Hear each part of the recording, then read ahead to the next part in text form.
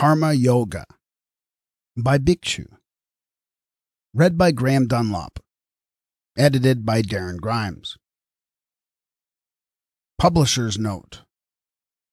The lessons included in this book are written by an Asiatic for the English-speaking peoples of the world, and suffer from the fact that the mother tongue of the writer is not English nor Sanskrit, and that his metaphysic is Oriental.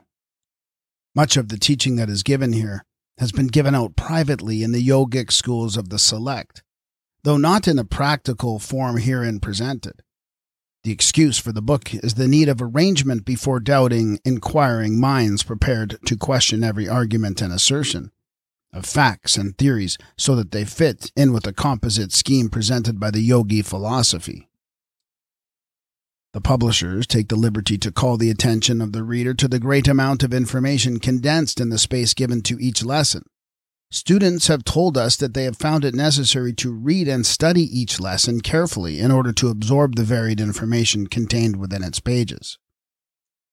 They have also stated that they have found it advisable to reread the lessons several times, allowing an interval between each reading, and that each rereading they would discover information that had escaped them previously during the study. This has been repeated to us so often that we feel justified in mentioning it that other readers might avail themselves of the same course and plan of study. One other matter. The book is intended to be completed by the personal interest of the reader and his desire to know the teachings better, a desire that the latent light culture is prepared to meet freely. We do not take leave of the reader in presenting the book to him. We desire better acquaintance, as we are also seekers of the light. Latent Light Culture, agents of the Yogi Publication Society in India. There will be a brief summary of each lesson narrated at the beginning of each lesson. Lesson 1. What the West thinks of Eastern Yogi methods. History of Karma Yoga, Buddhist and Jain views thereof, their law of karma, the Hindu view and caste system. In the beginning was the deed, free will and predestination, the doubter dissected, the power and nature of faith, mantra. It was said by Yogi Ramacharka, page 117 of the Advanced Course in Yogi Philosophy and Oriental Occultism, that many Western seekers after truth have complained that the philosophies of the East were not adapted to the needs and requirements of the Westerner, as the conditions of life were different in the two different parts of the world. The trouble with these objecting Western students is that they have considered the Eastern teachings to be fit only for those who could spend their life in dreaming, meditation, and in seclusion far away from the busy life. But this is a great mistake. Every true yogi recognizes that even in the East, a life of activity is right and proper for those who are thrown into it, and that to shirk its duties or run away is a violation of the great law Dharma, called also God's law. And to that end is herein pointed out the beauties and advantages of that important branch of yogi philosophy and praxis known as Karma Yoga. The phrase karma, yoga, has passed through many vicissitudes in its meaning, which has changed from time to time and from creed to creed, till now it is treated as equivalent to what is known as the doctrine of non-attachment. In the East, in India especially, due to the peaceful occupation by the governing race, the depressing fact has come to prevail that so many Indians will do just what the actual requirements of their vocation demand and nothing else, unless the state makes it worth their while.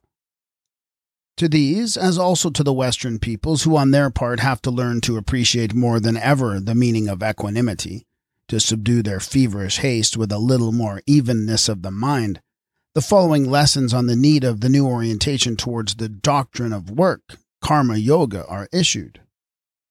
The word karma has been derived from the Sanskrit root kra, meaning to effect. And it is interesting to trace the history of the word karma.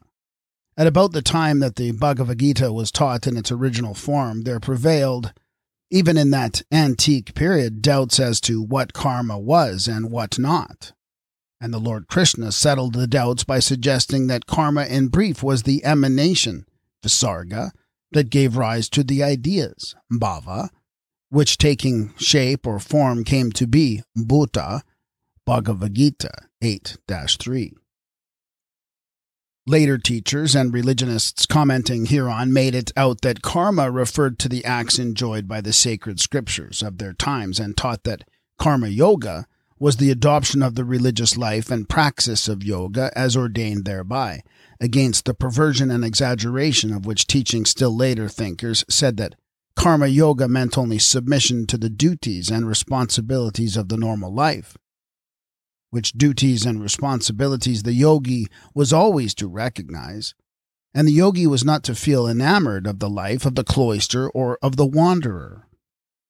In its most modern sense, the karma yogi is the yogi who, whether a gnani yogi, or bhakti yogi, or raja yogi, or no yogi at all, is still a purposeful man or woman, having settled views, a grihi, householder, practicing yoga while actively in with the world's turmoil, and it is in this sense that we shall take the phrase karma yogi and a scheme of life for such a karma yogi to be karma yoga. Prince Siddhartha, who was Gautama the Buddha, enlightened, said the very same thing as did Krishna in the first twin verses of the Dharmapada. He says, "All that we are is the result of what we have thought. It is founded on thought. It is made up of our thoughts.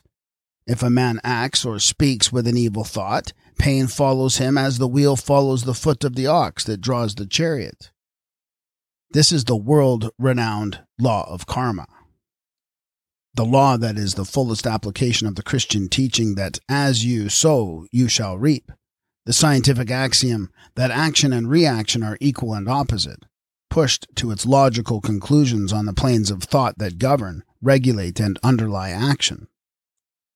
To the Buddhists, this law of karma stands pragmatically for the God of the theists and for much more. For whereas in the Christian religion, as in Islam, God can override karma by his great power of mercy, in Buddhism and in Jainism, karma can in no sense be appeased. Evil must be suffered by pain. Good acts are rewarded by subsequent pleasures. There is no way out of the situation than to submit to karma, and to make the best of it, realizing thus the meaning and use of pain, says the Jaino-Buddhist view. This law of karma governs the horizon of view of the ethics of the Asiatic peoples, regulating the ethics with its very stern hand. The Jain owes his transcendental altruism, whereby he forbears from injury of every living creature and prays periodically for forgiveness from sins unconsciously committed, entirely to his basic law of karma.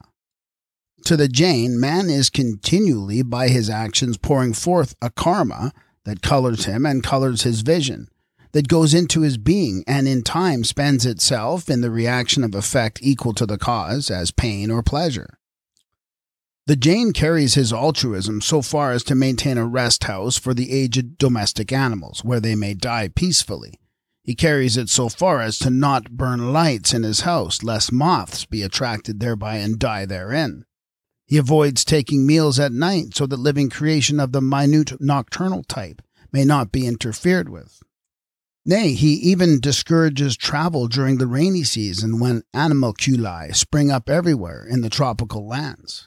Both the Jain and Buddhist have built up a most elaborate code of ethics, of what to do and what not, all based on the law of karma.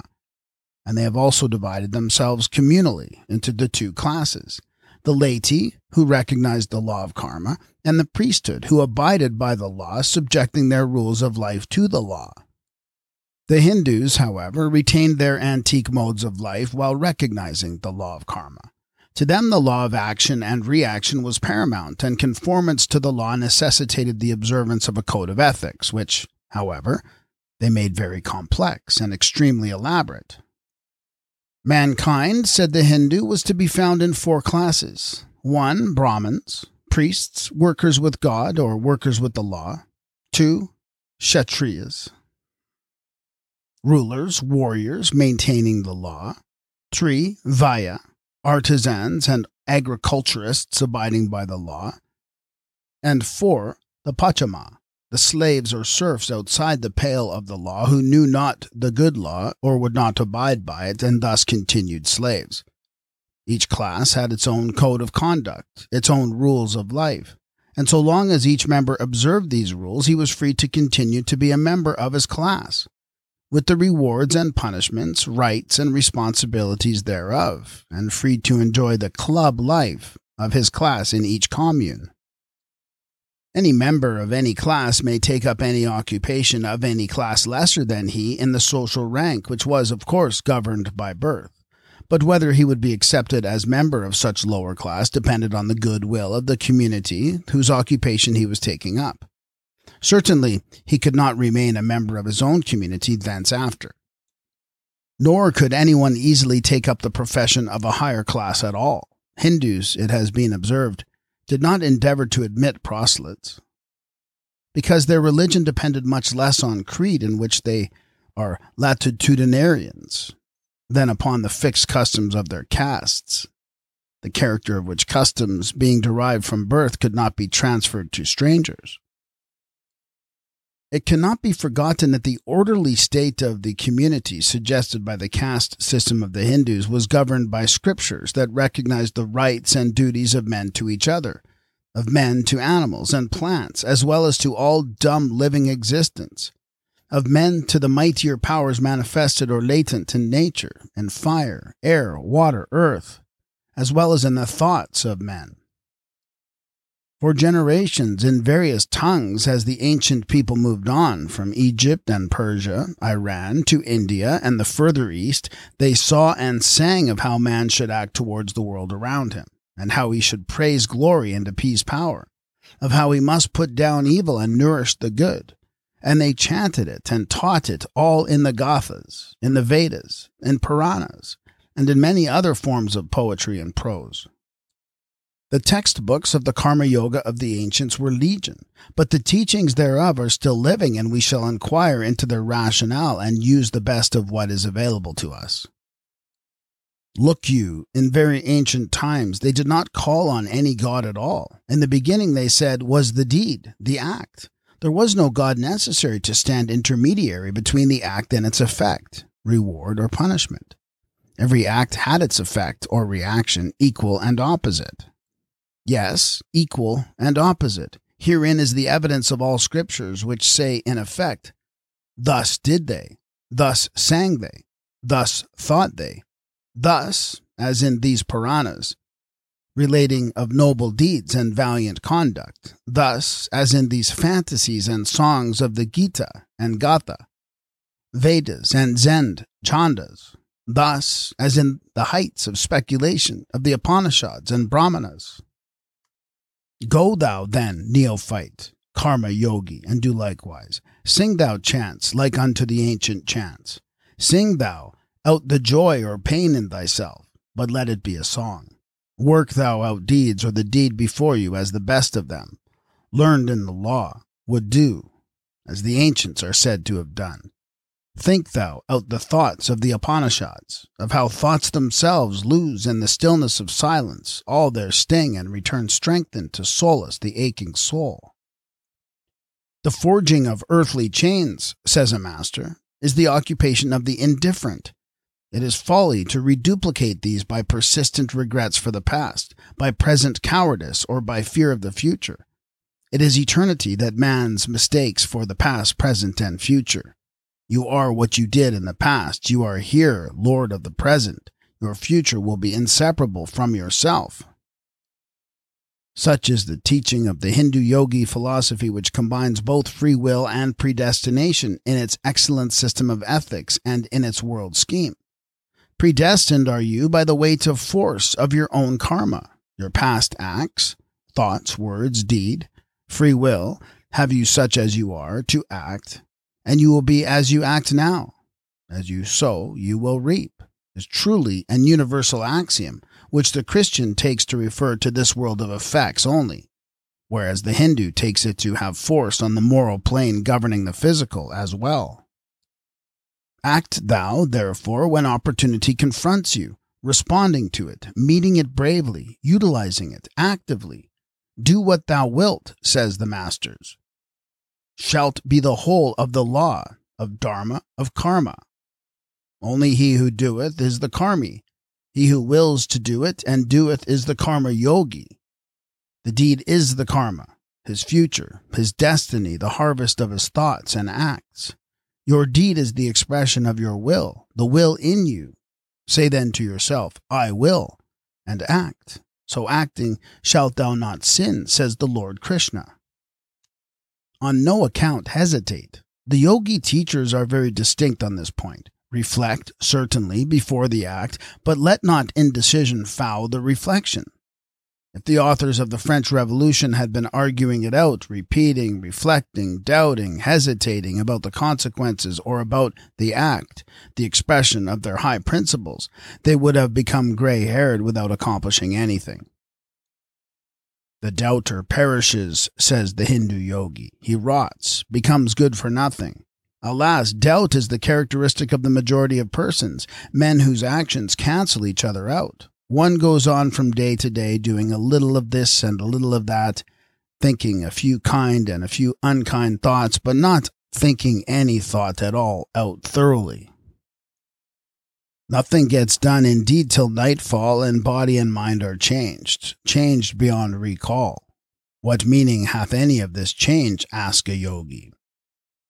The doubter is really an ignorant person in many ways, for he doubts the efficacy of the unerring karmic law, the law of righteousness, Dharma, on which all the universe is founded. He doubts himself. He doubts whether he who can think, who has to act, can act. He doubts the world around. He doubts the great purpose of nature that thrills with motion, with activity, that buds out and expands, becomes great and greater, Brahma, continually, always. And what, after all, is doubt but a shraddha, want of faith, weakness of the will, evidence that the man is puny, that his eye is the eye of a weakling, of a decrepit, of a coward, not of a god, not of a lord of creation born with the right to act, that man is. In this, then, shall be the ordinance, sastra, for you karma yogi, in the dictum of do what thou wilt, which shalt be for the whole of the law, teaching you comprehensively what to do, what to avoid, this the only ordinance. Do what thou wilt, then do nothing else. We shall repeat it constantly, without end, that you may be unified of will, that in all your act you may bring all the universe that is of you, that in your act the whole of you, and not the puny portion of you, miscalled the I, at the threshold, at the outer gate of consciousness, may act and impress itself on the event that anyhow must be. And it is an excellent thing, no doubt, to make up your mind definitely. It gives all the arguments a certain sharpness, a certain definiteness, till a point is reached, and in time reached automatically, habitually, at which they suddenly issue forth to produce a definite result. And herein, look you, it is a matter of comparative indifference whether your ideations are true or not, whether your ideas are exact representations of the thing. What is of the highest importance is that whatever you believe in should be believed to be true. The Hindus speak from very ancient times, specially about this. They distinguish between rita, what is accepted as true and hence is superior, more useful, more effective than truth, Satya. God himself in the Hindu concept is the truth that is greater than truth. Says the Gita, each man shall have only the value, the power that is equivalent to his shraddha, his faith. That is to say, only that portion of man's mental makeup is to be taken into our calculations as effective as is the sum total of his settled convictions, of his will to power, shraddha. Says the Taittiriya Upanishad. Of the Vinyamaya sheath of man that interpenetrates the mental sheath, Manomaya, Kosha, Shraddha, the believing in order to know is the head. Rita, the judgment as to whether anything is proper or righteous, is the tolerant, Dakshina, view. Truth is its saving, Uttara, aspect, application. Yoga is its embodiment, Atma, or self. Its remainder is greatness, Maha. Of course, the ancient Sanskrit is difficult to translate into modern Sanskrit, and harder still to translate into modern English. But what may be stated is that man is considered as a composite of an essence with 5 codes, of which the outermost is experience, ana, the next life, prana, the third mentality, manomaya, interpenetrating all of which is the higher man, the transcendent portion of man, of the thinker out of the herd called vijnana. Such a man believes a thing not because it is true, but because it has to be believed to be true for the purpose of the act necessary. This is his shraddha, the faith that moves mountains. Such a faith should not go against truth. It may transcend the literal truth, but truth is its saving grace. Uttarapaksha. Such a faith is founded on the charity of righteousness. It is countenanced just because for the sake of righteousness. For the sake of the act, it has to be believed in. A concrete instance would be the faith of the soldier that killing the enemy in war was not slaughter. And such a faith does find application in everyday life. It finds ecstasy, yoga, and fulfillment, says the Upanishad. And how great the power of the faith is can be seen. It is so great that it leaves greatness as its tail, as its remainder. Yes, this is the first lesson of the real useful karma yoga. As each one believes shall he know and be. Lesson 2. Creed and shraddha, their etymology. Man defined. Fear and doubt, divisions of man. The dangers of inaction. The cant of Kant's categorical imperative. Do what thou wilt shall be the whole of the law. The mantra here. In very ancient times, when the Indians and Iranians, Persians, aboded together, they had the same word for fire, or rather the same concept, which they translated later, the Iranians into fire and the Indians to righteousness. The root of the word Riya. In Parsi literature, Rita became Athar, fire, and the fire priest was Atharvan. The Atharvan corresponding to the Ritvik or Brahman, and to the Angira being son of fire, Agni. Both in Persia and in India, the sense that there is something beyond this herd life to be attained, the desire to reach out to that life, was in all beings. It was the fire in them. Athar in Persia, Rita in India, Dharma in later and Buddhist Hindu parlance, Shraddha in its complete translation in Vedic times. Anyone who desired ardently, the term ardent is phonetically from the same origin as Rita, Arta, and Athar, attained it, for that was the Dharma, the law, the Talmud, Dharma's code. We find the word Shraddha to be of very ancient origin as a concept. It is the creed of the English, the faith to which he subscribes as to the flag he serves under. It is the credo of the Latin, the cretin of the Slavic, the faith to which, according to the Hindu scriptures, he shall devote himself every morn on rising up, whether the sun itself has risen or not. As says the Hindu text, having devoted yourself to the work before you for the day, having taken care to exclude vanities of no use whatsoever for the day, draw up your program to which you shall devote yourself. Devote yourself wholly as if it was your creed, as if it was your joy and your necessity. Have not only any doubts hereabout at all. There is further danger in this doubt, in that it is a division of the will. We would remind our students of the first principles of the Hindu yogi philosophy as regards man, namely that he is not a unity at all. 1. Every individual is a permanent organization consisting of an indefinite number of living entities, each of which has thought, will, and feeling, graded in a hierarchy ranging from the most vital and essential to the least vital and least indispensable. 2. The most vital entities in the hierarchy are those which have the most powerful determining action on the vital processes. They are also those which are most essential to the organization. 3. These vital entities may, during life, be called soul particles, and together they make up the soul or personality. 4. This soul of the human individual, besides being polypsychic, is composed of an indefinite number of streams, or threads, of consciousness coexisting in each of us. which can be variously and in varying degrees associated and disassociated, each soul particle being regarded as a thread or stream of consciousness. Yes, multiple personality is the rule and not the exception. All mankind are like unto as this, says frightener. They wish a dozen careers, and the force which might have been sufficient to attain eminence in one is wasted on many. They are null, they drift, they are the flotsam in the ocean of life, all because of indecision. It is this indecision that becomes fear, the dweller on the threshold, so graphically described by Lord Lytton in his Zanoni, fear of the world, fear of the future, fear of oneself, fear the greatest enemy on the path of the yogi.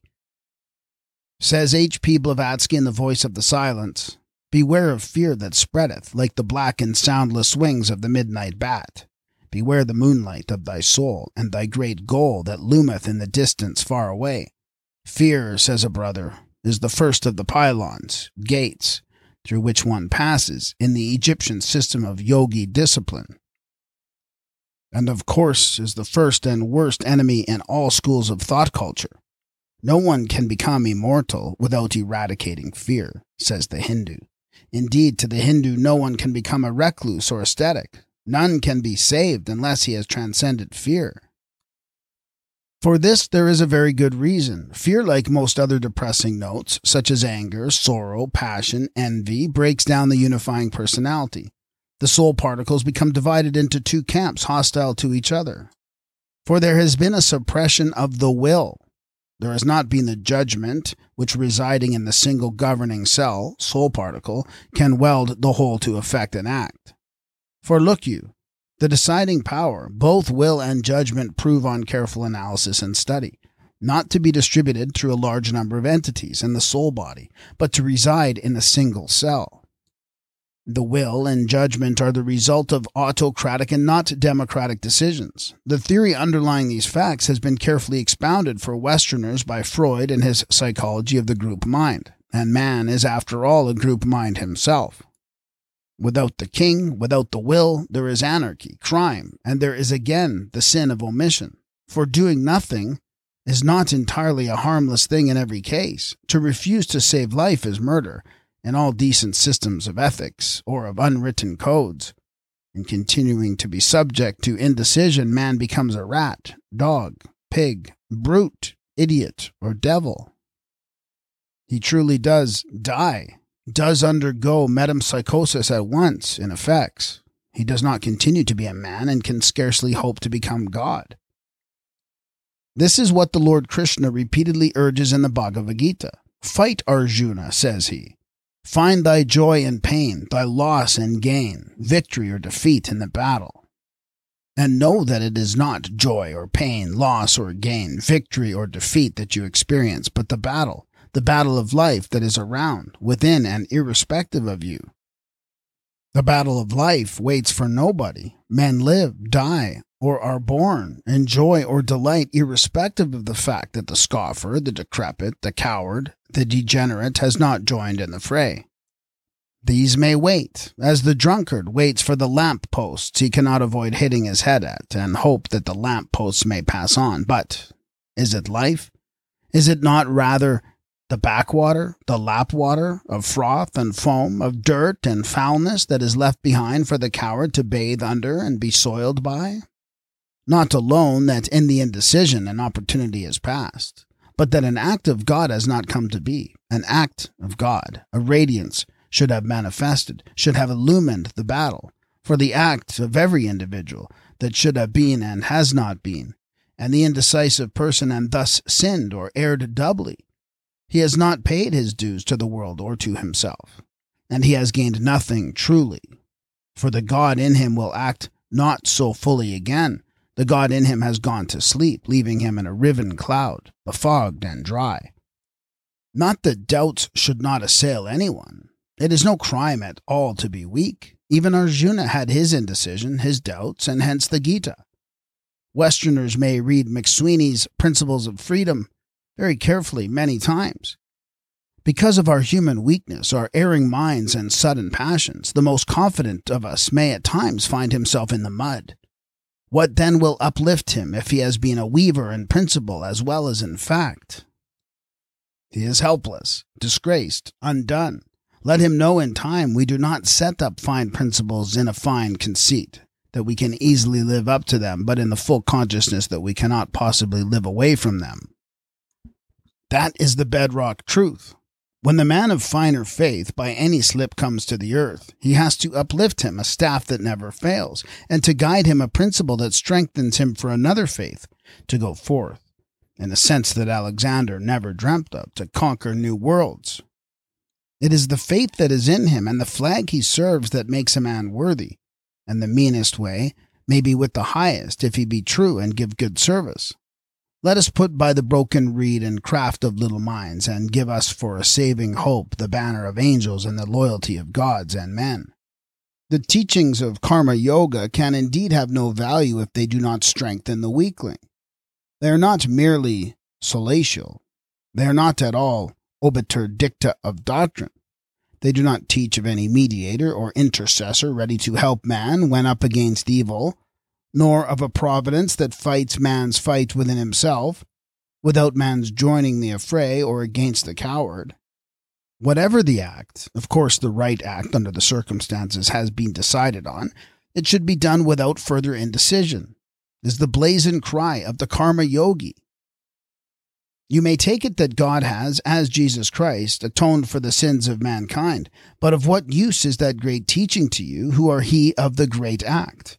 Muhammad Rasul Allah, the peace of God be on him, spake of the great glory of God, but at the same time said that no one shall bear the burden of another.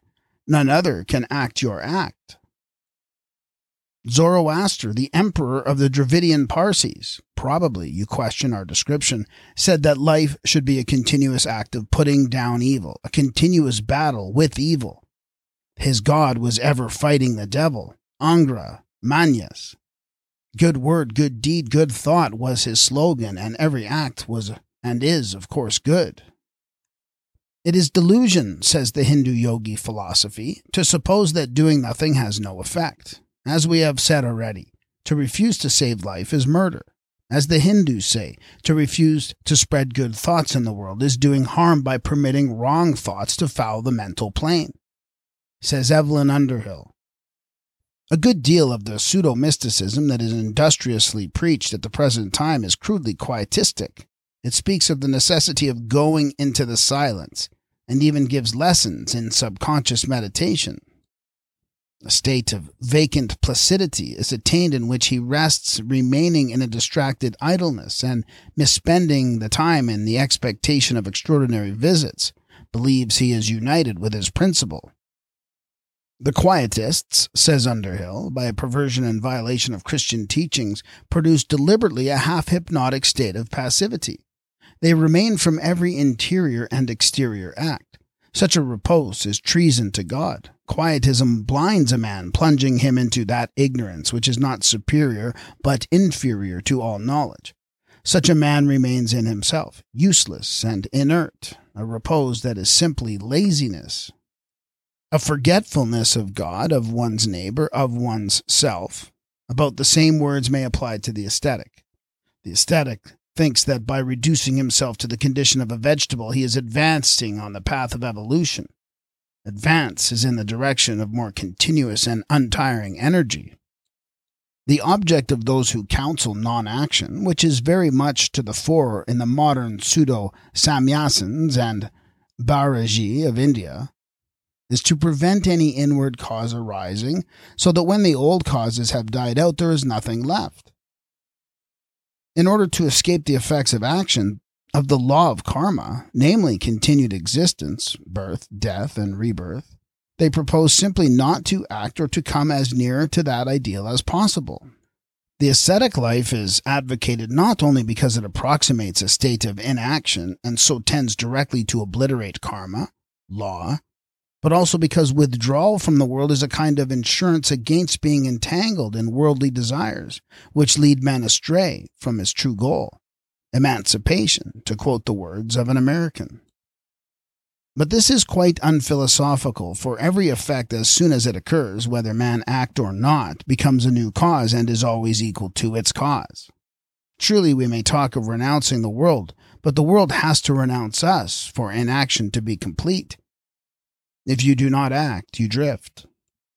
Do what thou wilt, then, is the categorical imperative of the Hindu yogi philosophy. How much better is this than the categorical imperative of Kant, which shouts, do your duty, without being able to tell us what that duty is? Moralists had tried for ages to formulate a moral law which should be foolproof, but had only succeeded in compiling systems of putrid morality.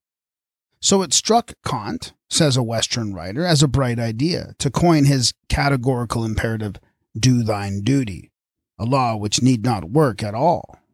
The philosophy of Kant herein is nothing but the philosophy, if any, of that cant that has been the bane of all religious creeds since the beginning of the world. All along have men in their jealousy and vindictiveness made out codes, legislated for other men, have framed elaborate manuals of what to do and what not to do, assigned duties to individuals and congregations by birth, calling them natural duties, created castes, confusions, rituals, and what not, so that the other men shall remain a slave. They continue to suggest the advisability of doing one's duty, of being true to oneself, of not avoiding the work which nature has ordained for them from birth. But as to how to decide between the comparative claims of two conflicting duties is not taught at all in the philosophy of religious cant.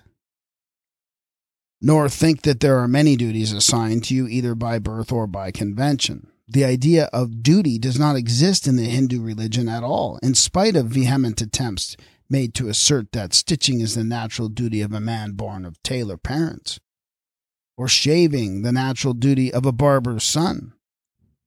There are those, of course, they are not barbers nor tailors, but high caste, exclusive Brahmins, who assert that the tailor and barber will attain salvation only by stitching and shaving. Yes, these slaves shall serve, say they, the lords of creation, of caste.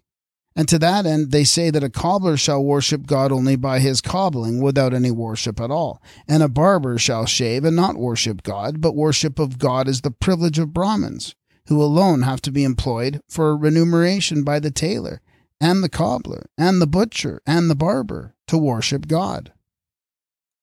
No duty at all exists anywhere on anyone's part, no obligation, no slavery in this world, the kingdom of God.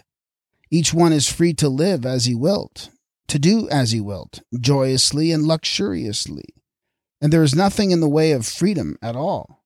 You may be a tailor by birth. No need is there for you to stitch at all. Certainly you have the heredity that you can stitch very much better. You can make of stitching an art, find your joy in stitching easily than most others. But compulsion there is none on you to be a tailor. You may become a priest and may do very well as a priest, better than most priests born. This imaginary restriction in the concept of duty or duties has been called karma bandha, the obsession that man is bound or constrained to act in a particular manner, either by the 10 Commandments or the Buddhist Panchashila, or by the voluminous Hindu scriptures, or by the Quran. They call this garam in Islam, considering it the thing from which one is unable to free himself. The first and greatest of all privileges is to have recognized the ordinance, do what thou wilt, as not at all in any way opposite to the karmic law. Action and reaction are equal and opposite. Thus does one become free and independent.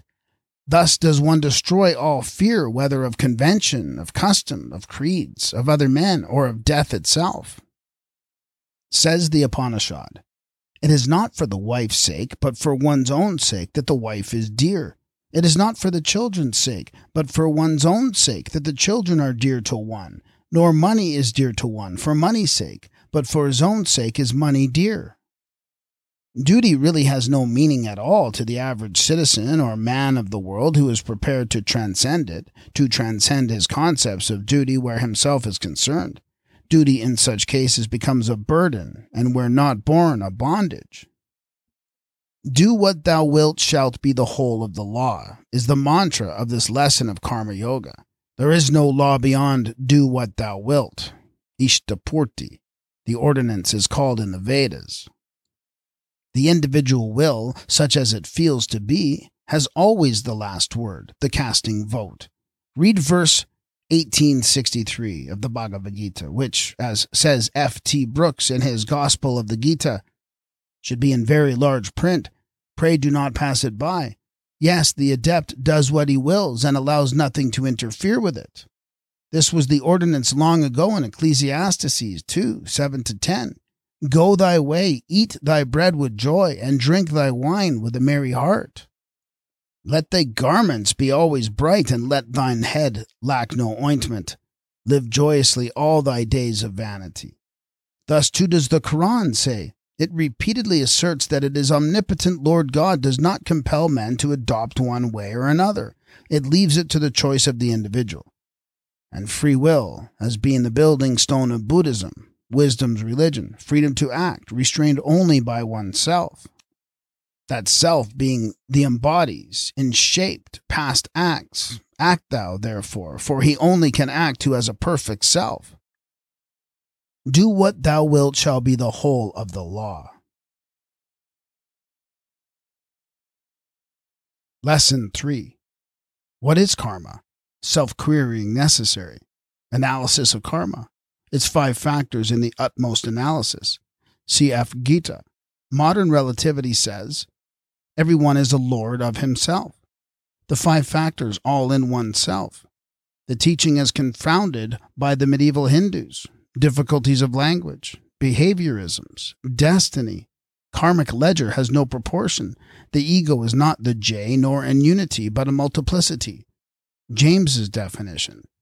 Just what we say that man is a diversity. How to cure vain regrets. Mantra for the act in this praxis. The Hindu yogi philosophy is nothing if it does not answer all the canons of fair criticism. This has been assured by the method of instruction called the samvada, or the dialogue, wherein the student can raise all kinds of objection before he submit to the utter obedience necessary in the earlier stages of yoga. The dialogue, it may be mentioned, by the way, is the most ancient form of religious instruction to be found, as in the Gilgamesh epic of the Babylonians, in the Teutonic myths and the chronicles of Zoroaster, as well as in the Vedas. And the dialogue is the result of the querying habit of man, a query that is not but the crown of all gifts that have come down to man. This more or less developed power of gathering one's activities together and unifying them in a conscious self that can look at itself in a mirror and see itself objectively is given to everyone. This is the vivid, controlling, attention-shifting self-consciousness, the psychical side of cerebral integration. The tribunal before which the promptings of the primary conscious and repressed unconscious must come up for judgment. It is quite right, therefore, for everyone to ask himself, what is this karma or act? Where does it begin? Where does it end? Action and reaction, you say, are equal and opposite. Where then can action be avoided, or rather, can any act be done which does not provoke reaction? What are the factors of the act? Is there no difference between the consciously performed and the unconsciously performed act or omission? If so, what? Is there not such a thing as the agent or instrument, the vehicle or the cause of the act, itself the cause of the actor? And who, pray, is the actor? Is man the actor? If, as they say, the reaction is equal and opposite to the action, who is the enjoyer of the action? Does man live long enough to enjoy the reaction of all his acts? Yes, these and other questions, a very long chain of them, are and have from time immemorial been asked by querying minds as to the act, and the scriptures of all nations are full of answers, complete or incomplete, thereto. A complete answer is to be found in the dialogue Bhagavad Gita.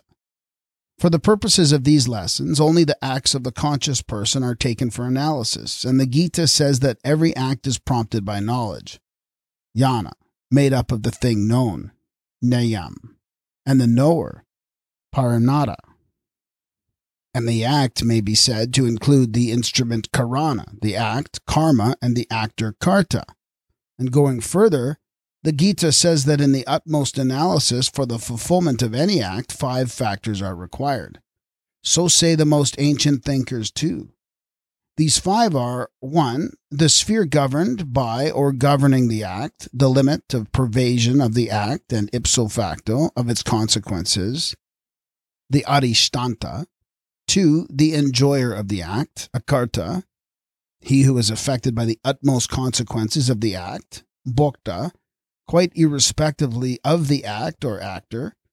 3. Various kinds of modes of the act, the ways in which the act takes effect, is performed or exhibits itself, cheshta.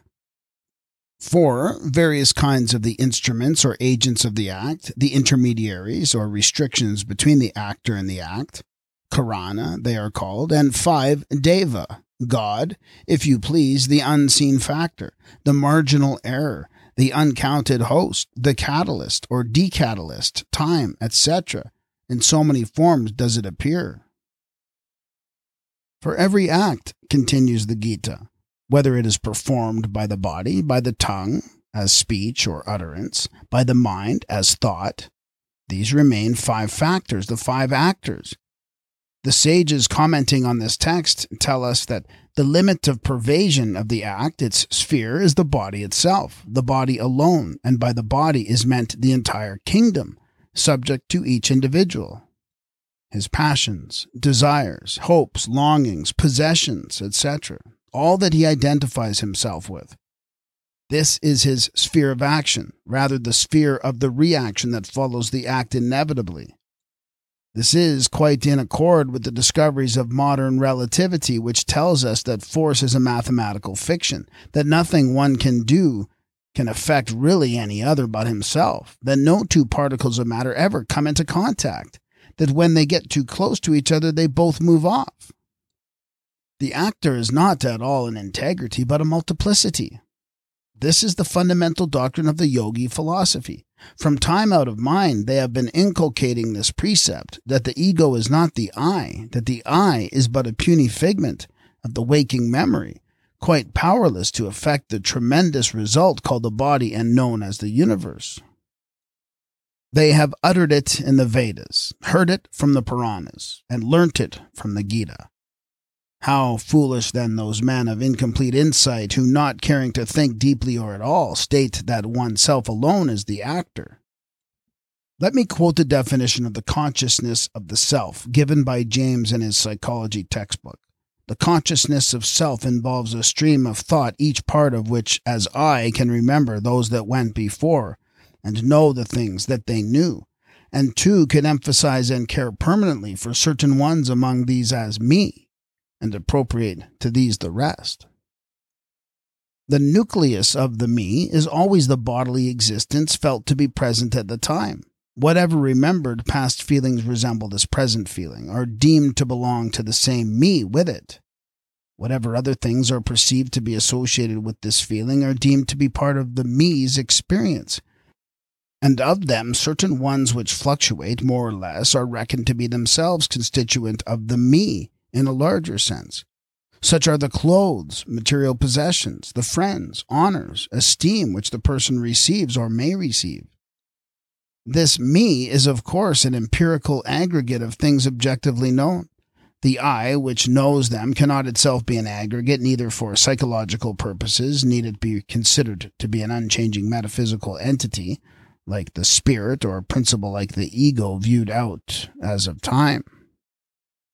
It is a thought at every moment different from that of the last moment, but appropriative of the latter together with all the latter called its own. All the experiential facts find room in the above description of the I, unencumbered with any hypothesis other than passing states of mind.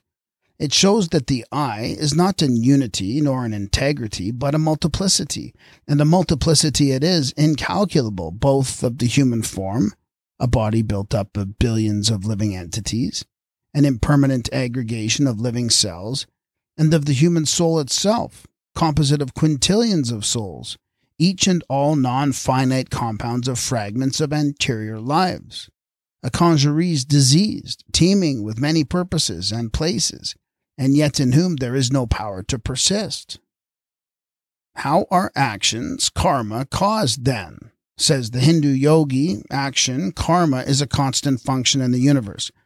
The lives in nature, man's or world's nature, always affect karma, as in ideomotor action called by us avasha karma, irrespective of an attention or attentive being, and the act caused. In the language of Einstein and the relativists, events are continually happening. Matter is a succession of events. The succession of events rather was called matter insofar as matter was a logical construction that could be made from a series of events, grouped together in virtue of their semblance and continuity. Not only that, according to Bertrand Russell, ABC of Relativity, page 122, every bit of matter, little or small, is at the top of its own hill in the space-time continuum. The hill is what we know about. The bit of matter is assumed for convenience. Again, says he on page 222, thereof, it is true that there are still electrons and protons that persist, but these are to be conceived as strings of connected events like the notes of a song. The world before us is then a world not of things in motion, but a world of events, wherefrom we judge whether what comes before our vision is a behavior, guna, or whether it is only a representation to ourselves of our own thought, karma. And first of all, we have to remember that every act, every thought is symbolic and not real. When we say we see a table, we use a highly abbreviated form of expression, says Russell, page 214 of the book above quoted, concealing complicated and difficult inferences, the validity of which will be open to question. In a world of relativity, because no two points of view are the same. As says Max Nordau, in every act of consciousness, man perceives a symbol of the object and never object itself. First of all, in the subject, i.e. in the field of perception of the subject, the adhisthana, the whole universe is mirrored and digested by the subject, who is hence called akarta, a Gita term for enjoyer. In this perception, which is a vibration, motion, or force, and which after all is not distinguishable from matter, there is an effect, cheshta, on the perceiver, and the effect is both simple and compound, direct and indirect, i.e. via an instrument or agent, a karana. In fact, all the forces in the universe, known and unknown, destiny or deva, are in every act of perception acting on the subject. So too, in every act, karma, all the forces in the subject together with all the forces in the universe are acting on every instant, event. Every event is generated not out of some preceding event, action or cause, but out of a whole situation or complex of events, no one of which could be regarded as the cause of any event, says Relativity, this being a translation into modern English of the teaching in the Bhagavad Gita, 1816. It would be idle to argue here from a sole actor and unity, and it would be more correct to argue that it was a multiplicity, that was the actor in every act. Asa, great brother, says, the cry of I am I is most especially of that which above all is not the I. This is specifically seen in the old adage, nature will out. No heterosuggestion is ever successful, says the physician Ku. If it is opposed to the conscious tastes and desires of the subject, nature is oftentimes found to constrain a man to act. Ideas that occupy obsessingly the threshold of consciousness are bound to issue in action. The self-playing consciousness no part in such acts. This is a truism made in group psychology. The will of the many, and man has no consideration for any but its own purpose. This has to be understood by the karma yogi. For while man is working day and night at some trivial detail of his affairs, a giant force, the purpose of the many in him, destiny you may call it, the nature of space-time in his neighborhood as the relativists term it, may be advancing pedo claudo to overtake him. You may say that this the reaction of the action inaugurated by man himself at some time previous. Nay, it is not that alone. What reacts so far as there is reaction is only that conscious act of man's surface consciousness that may have acted, and we can see that there is no proportion therein. The reaction, though equal and opposite to the action, is still too trifling a part of the future, as destiny, deva, is the only one of the factors of the act in the future. The free will of man, such as it is, remains always unimpaired. The moral that the Jains drew from all this teaching was that it was well to avoid sinful acts, for after a man has done manifold actions that injured many lives, his pleasure-seeking relations took up all his wealth, while the doer suffered in hell for his sins. The people of the Vedic times drew the moral that the past was not to be regretted, but to be recognized by the neophyte karma yogi as the work of kama, heedless thought, and of manu, anger, by the mantra kamo akarshid, manur akarshid. Kama caused it, manya caused it. Anyway, the past was not to be regretted at all. It can therefore be seen that the law of the equality of action and reaction on the mental plane has not such value to the karma yogi. He recognizes that every act is the act or function of the many, that a unity can never be the sole actor, that every action is not caused but truly effect. The karma yogi has to recognize that things cannot have happened otherwise than as they have. This is the teaching of the world, Tatha, the submission to kismet, that characterized Prince Siddhartha, the Buddha, and many others after him. Further, he is to recognize that this karmic ledger of each one is a peculiar record, the balance of which is struck only after death. He does not know at any date what is owed him, nor to whom all he owes debts. It is all a mess, but so it is.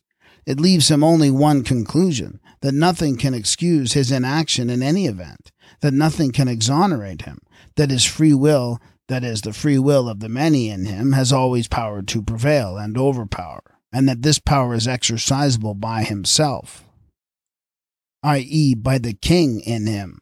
The will and judgment are always the result of autocratic and never of democratic decisions, is a fact recognized in group psychology, and this constitutes the base of man's free will. It is a unification of many wills rather than a single will full cell in man. Such ideas as that the law of karma is a blind law, a stern justice that takes no note of men's motives, or of God's mercy, have to be given up as worthless teaching, unfit for and inapplicable to the karma yogi of all men. Behind all the apparent suffering and pain and malice of the world, the karma yogi, especially if he be the sufferer, sees transcendent beauty, thrilling energy, enduring love, and the utter radiance that enchants. And most especially, the karma yogi cannot be a fatalist. For purposes of this lesson, it is enough to recognize that though thou dost as thou wilt, what is done is not done by thee, but by many milliards of cells that are of thy makeup. Remember that every act is to be of many milliard cells, not of that fiction called the I or ego. The mantra shall be herein as follows. I shall act, yet not I, but the many that live in, that are of me. For them shall I act, so that they may find their longing and fulfillment. I shall do it, that they may live their life, which elsewise they could not. Lesson 4. Karma is thought. Actually, says the Gita, mind and mamas. Thought a constant function in the universe, the greater being of man. Power of thought, facing thought, the cloud, formations of thoughts, letting thoughts pass on, the use of Om in calming. What, finally, in the utmost analysis, is the act or karma? The Gita has a peculiar answer. Karma, says the Gita, is the emanation, visarga, that is the generator, udbhava kara, of images, bhava, which become beings, bhutas. It would be insufficient to translate karma by the word action. We can see that the word is in the ultimate meaningless. For being the product of many actors, action can only be a result or an event. traced to the individual behind the act, we recognize the motive of the act, the thought behind the act, the thoughts which make up the act, the thought which the Gita, in its excellent analysis, calls an emanation that is the generator of images. That is what Flammarion also tells us in his great work on Death and After in 3 volumes. We would refer our readers to that book for the scientific proof of the theory that thought is the generator of images. In the yogi philosophy, thought is an emanation of the mind, Brahma, mind being used in the sense of a universal principle which creates and sustains the world of sensations, and through which alone the world can be interpreted. Mind, as the power of sentience, is no wise synonymous with brain, disposition, instinct, intellect, intelligence, reason, sense, soul, spirit, thought, or understanding. Mind is conscious cognition. It itself is neither one of the vehicles nor a set faculty of mental consciousness, but is a movable factor between the ego, and ego here is taken as the threshold of the act, of consciousness, each or any of the ego's vehicles. Mind is only coincident with the mental nature in an ideal situation. Mind is being when and where being is attentive and may be focused so low as in an infant's moron prejudices. That is how Westerners have defined the mind. But in the Hindu yogi philosophy, mind is only one of the aspects or factors of manas, the other being buddhi, reason, or the power of judgment, both insight and intuition, chitta, the thought emanating center, antakarana, the thought-absorbing faculty.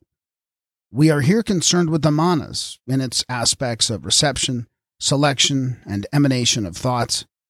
We have many facts to learn yet about the mind beyond the Western analysis of the mind, which divides the mind into the subjective mind, subconscious, and the objective mind. We have to be very careful not to confound these two minds with the manas of Hindu phraseology. They would rather correspond the subjective with prana and the objective with mana, one of the 4 factors of manas. In the province of Karma Yoga, our chief factor is the power of thought, of conscious thought. We have not to do with unconscious cerebration, nor with ideomotor action, avasha karma, for it is obvious that unconscious cerebration cannot form the subject of yoga or be used at all. All the same, we have to know that thought is a constant function irrespective of the ego. The Bhagavad Gita says that not for an instant can anyone remain without emanating thought, consciously or unconsciously. Like respiration or oxidation, thought is a constant process, but unlike the former, irrespective of the subject. For ideas are essentially motor, and if one occupies the field of consciousness to the exclusion of incompatibles, it is bound to issue in action. The self does not play consciously any part in such acts, is the dictum of modern Western psychology too. Indeed, man is continually peopling space, the thought world, with emanated thoughts, consciously and unconsciously. And by man we do not mean a puny being whose only consciousness is a little flicker of waking consciousness itself, comprising at any moment but an insignificant fraction of his total memory, but a being with a consciousness extending and working over the whole range of his personality, whether instinctively or deliberately. That being does not, like the former, go out of existence every time man goes to sleep, but simply turns his attention to vital processes, founded at a time of life when he could not speak, and before words or other symbols could be used to bring these processes under the purview of the ordinary waking memory. This is the real man, a being endowed with a stupendous memory and activity and an almost unlimited command over vital processes, and even over physical processes. A man such as only rare illumined geniuses are ever aware of being, but which we all are, though we know it not. Of this great Brahma being, thought is a constant function, as has already been said. Thoughts are being constantly emanated, irrespective of the self or ego.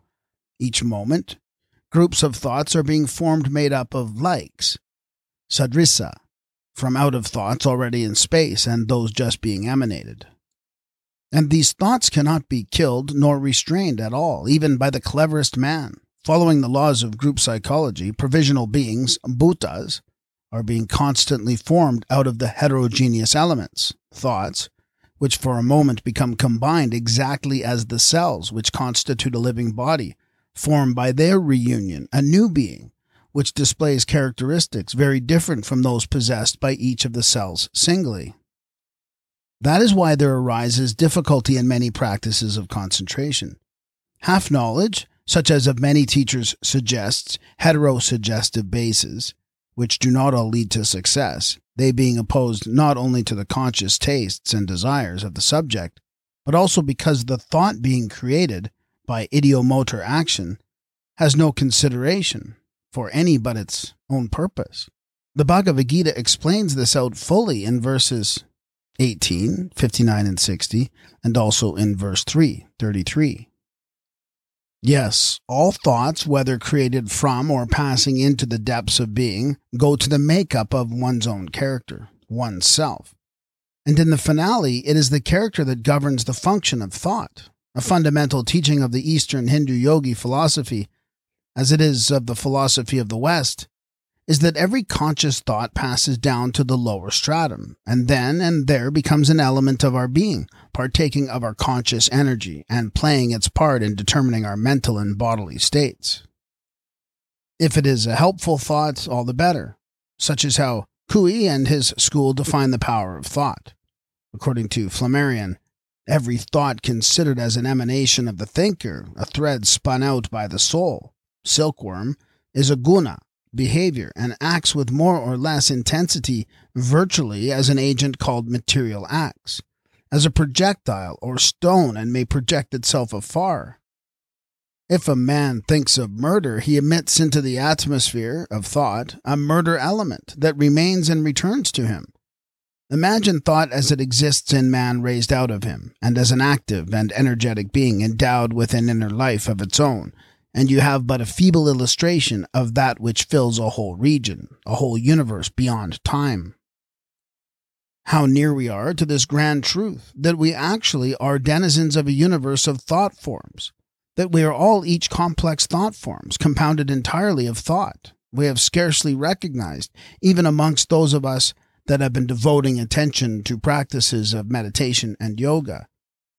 It has been the experience of many when meditating that they have been interfered with by particular kinds of thought, apparently coming from nowhere. And against this interference there has, alas, been wasted a good deal of pious gassing by most acharyas. They have found it easier to say, "Be good and you will be happy." They have continued to make many generalizations, to tell you that the mind is the bugbear of all philosophers, that every time it wanders it should be brought back by force and reapplied to the object. Generally the object is Miss Kundalini with a tail in her mouth, to modern Hindu practitioners. They continue to analyze nirvana, moksha, jhana, and to explore Hindu metaphysics utterly. The poor practitioner continues to have pious platitudes trumpeted forth to him, continues to be fobbed off with inane remarks on virtue and Raja Yoga, Jnana Yoga, and such other rogas, diseases in his hour of need. Be it well understood of you that it is not necessary nor right to shut off natural activity of any kind, sahaja. Thoughts, karma, do as one sits to meditation, come easily on before the threshold of consciousness. Oftentimes they are mean, clouded, inchoate, harmful. For in life there is much meanness, dosha. Man is often called on to acknowledge some degrading standard or fight for the very recognition of manhood. And what is the remedy? How shall we get rid of these thoughts? The answer of the Bhagavad Gita is that you should not effort to take the trouble even of attempting to reject, much less to accept any of these thoughts. Presently the thought atmosphere will clear, the smoke will disappear, for the flame to burn brighter. Yes, if a man gets into a serious worry, it is doubtless well to face it and see what it means, and to get expert advice, such as the latent light culture literature can give gladly, if the trouble does not smooth out. But in ordinary life, it is probably better to leave the roots of the unconscious to look after themselves. It is better to try to grow some flowers or fruit, including health of body and mind. When difficulties apparently insurmountable confront thee, All that thou hast to do is not to fight it out without knowing what you fight against, but to wait and see, to calmly observe what it is. Perchance it may pass off. Certainly it will clear. It will begin to work itself out and become less powerful. A Russian confrère, in translating the term Parjanya, the rain god of the Occidental Oriental, says that all that is seething in war, in the struggle for existence, of passion, pain, and the joy of victory, is not only perceptible in its effects as revealed to the physical senses. It may be seen as the atmospheric process in the spirit world, a sort of thunderstorm. For each thought has a form, is a sort of cloud or mist, and makes up in its electrical and magnetic potency a perfect analog to a rain cloud. The simile is further expanded by Fournier d'Albe in his New Lights on Immortality. On the earth, nearly 100,000 persons die every day, the great majority of them being unconscious, purposeless monads. The atmosphere is full of them. They remain for some time in the atmosphere and form a cosmic environment or diffused consciousness which mingles with the subconscious at time and manifests in mediumistic and spiritistic phenomena. These monads are, of course, the multiplicities of thoughts that were not expended with the body that has been shed, and they are only aggregations, not certainly with any power of persisting as such, but mere aggregations of thought forms. Our point is here that the universe is peopled by these thought forms, and that it is quite possible for some of these thought forms to appear before our consciousness as we sit to meditate or sit to think. All that you have to do is to wait till they pass on. As you can see for yourself, ideas are in the air around us. It is ideas that we see spread before us, spread before our consciousness. Ideas that govern and move all things. Guns, bayonets, men of war, aeroplanes are but outward symbols. These ideas are neither to be bayoneted or battened down. They are not to be shot down either. You cannot, of course, disperse or kill ideas in this way. They thrive and sprout, aye, even under the spilling of blood, especially under the spilling of blood. We have to deal with these ideas or thoughts in quite other ways. We have to recognize ourselves as not yet fully competent to deal single-handed, with a superficial attention, with these ideas pouring on us, and different modes of treatment are prescribed for different forms of thoughts. It is impossible to frame a general law for dealing with all wrong thoughts, and attempts such as that of the categorical imperative of Kant or the congenital duty of the Eastern pseudo-yogi can only end in failure to grasp the principles of karma yoga. As says Ku, a form of particular suggestion, Nirdesa, the Bhagavad Gita calls it, is the quiet repetition of a single word.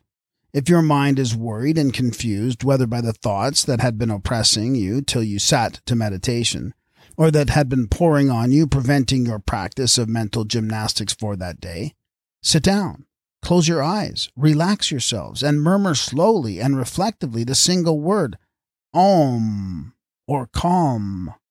Say it reverently, drawing it out to its full length and pausing a bit after each repetition. And curiously, Cui adds, this method has been found most applicable to the attainment of moral qualities. It shows how powerful are some simple means and how independent of the ends actually attained. Each man may use his word, Om, Amen, Allah, as he likes.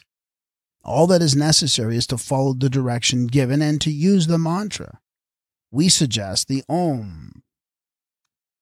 You may wonder how such a simple word can produce a development of the moral qualities.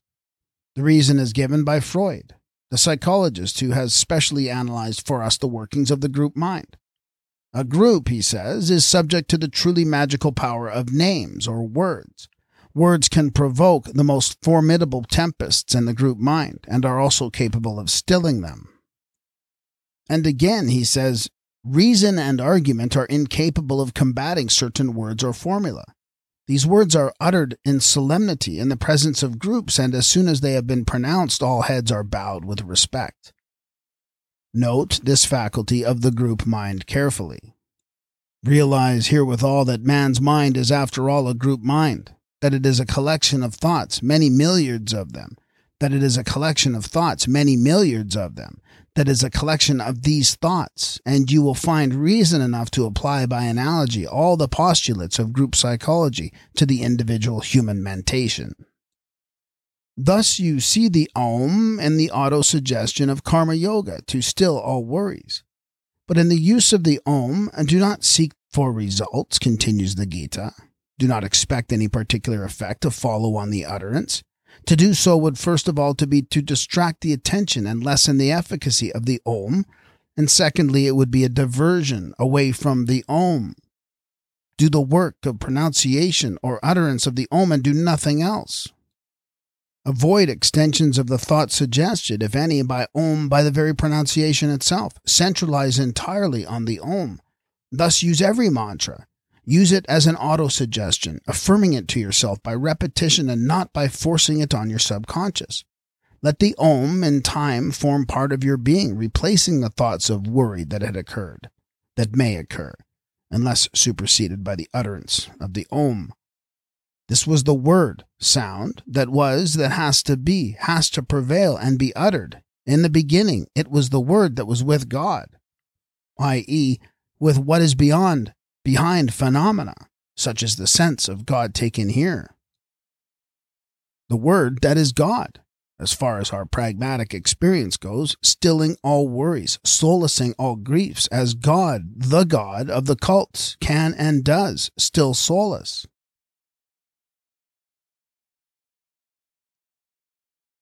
Thank you for listening to this sample. To continue listening to this book and for access to all of our other full audiobooks, please subscribe for $7.77 per month. Go to adultbrain.ca or follow the link in the show notes. This will be a completely separate podcast with a new RSS feed and will have all the titles from this feed as well. Thank you for your help and support in bringing rare and forgotten books to audio for the world.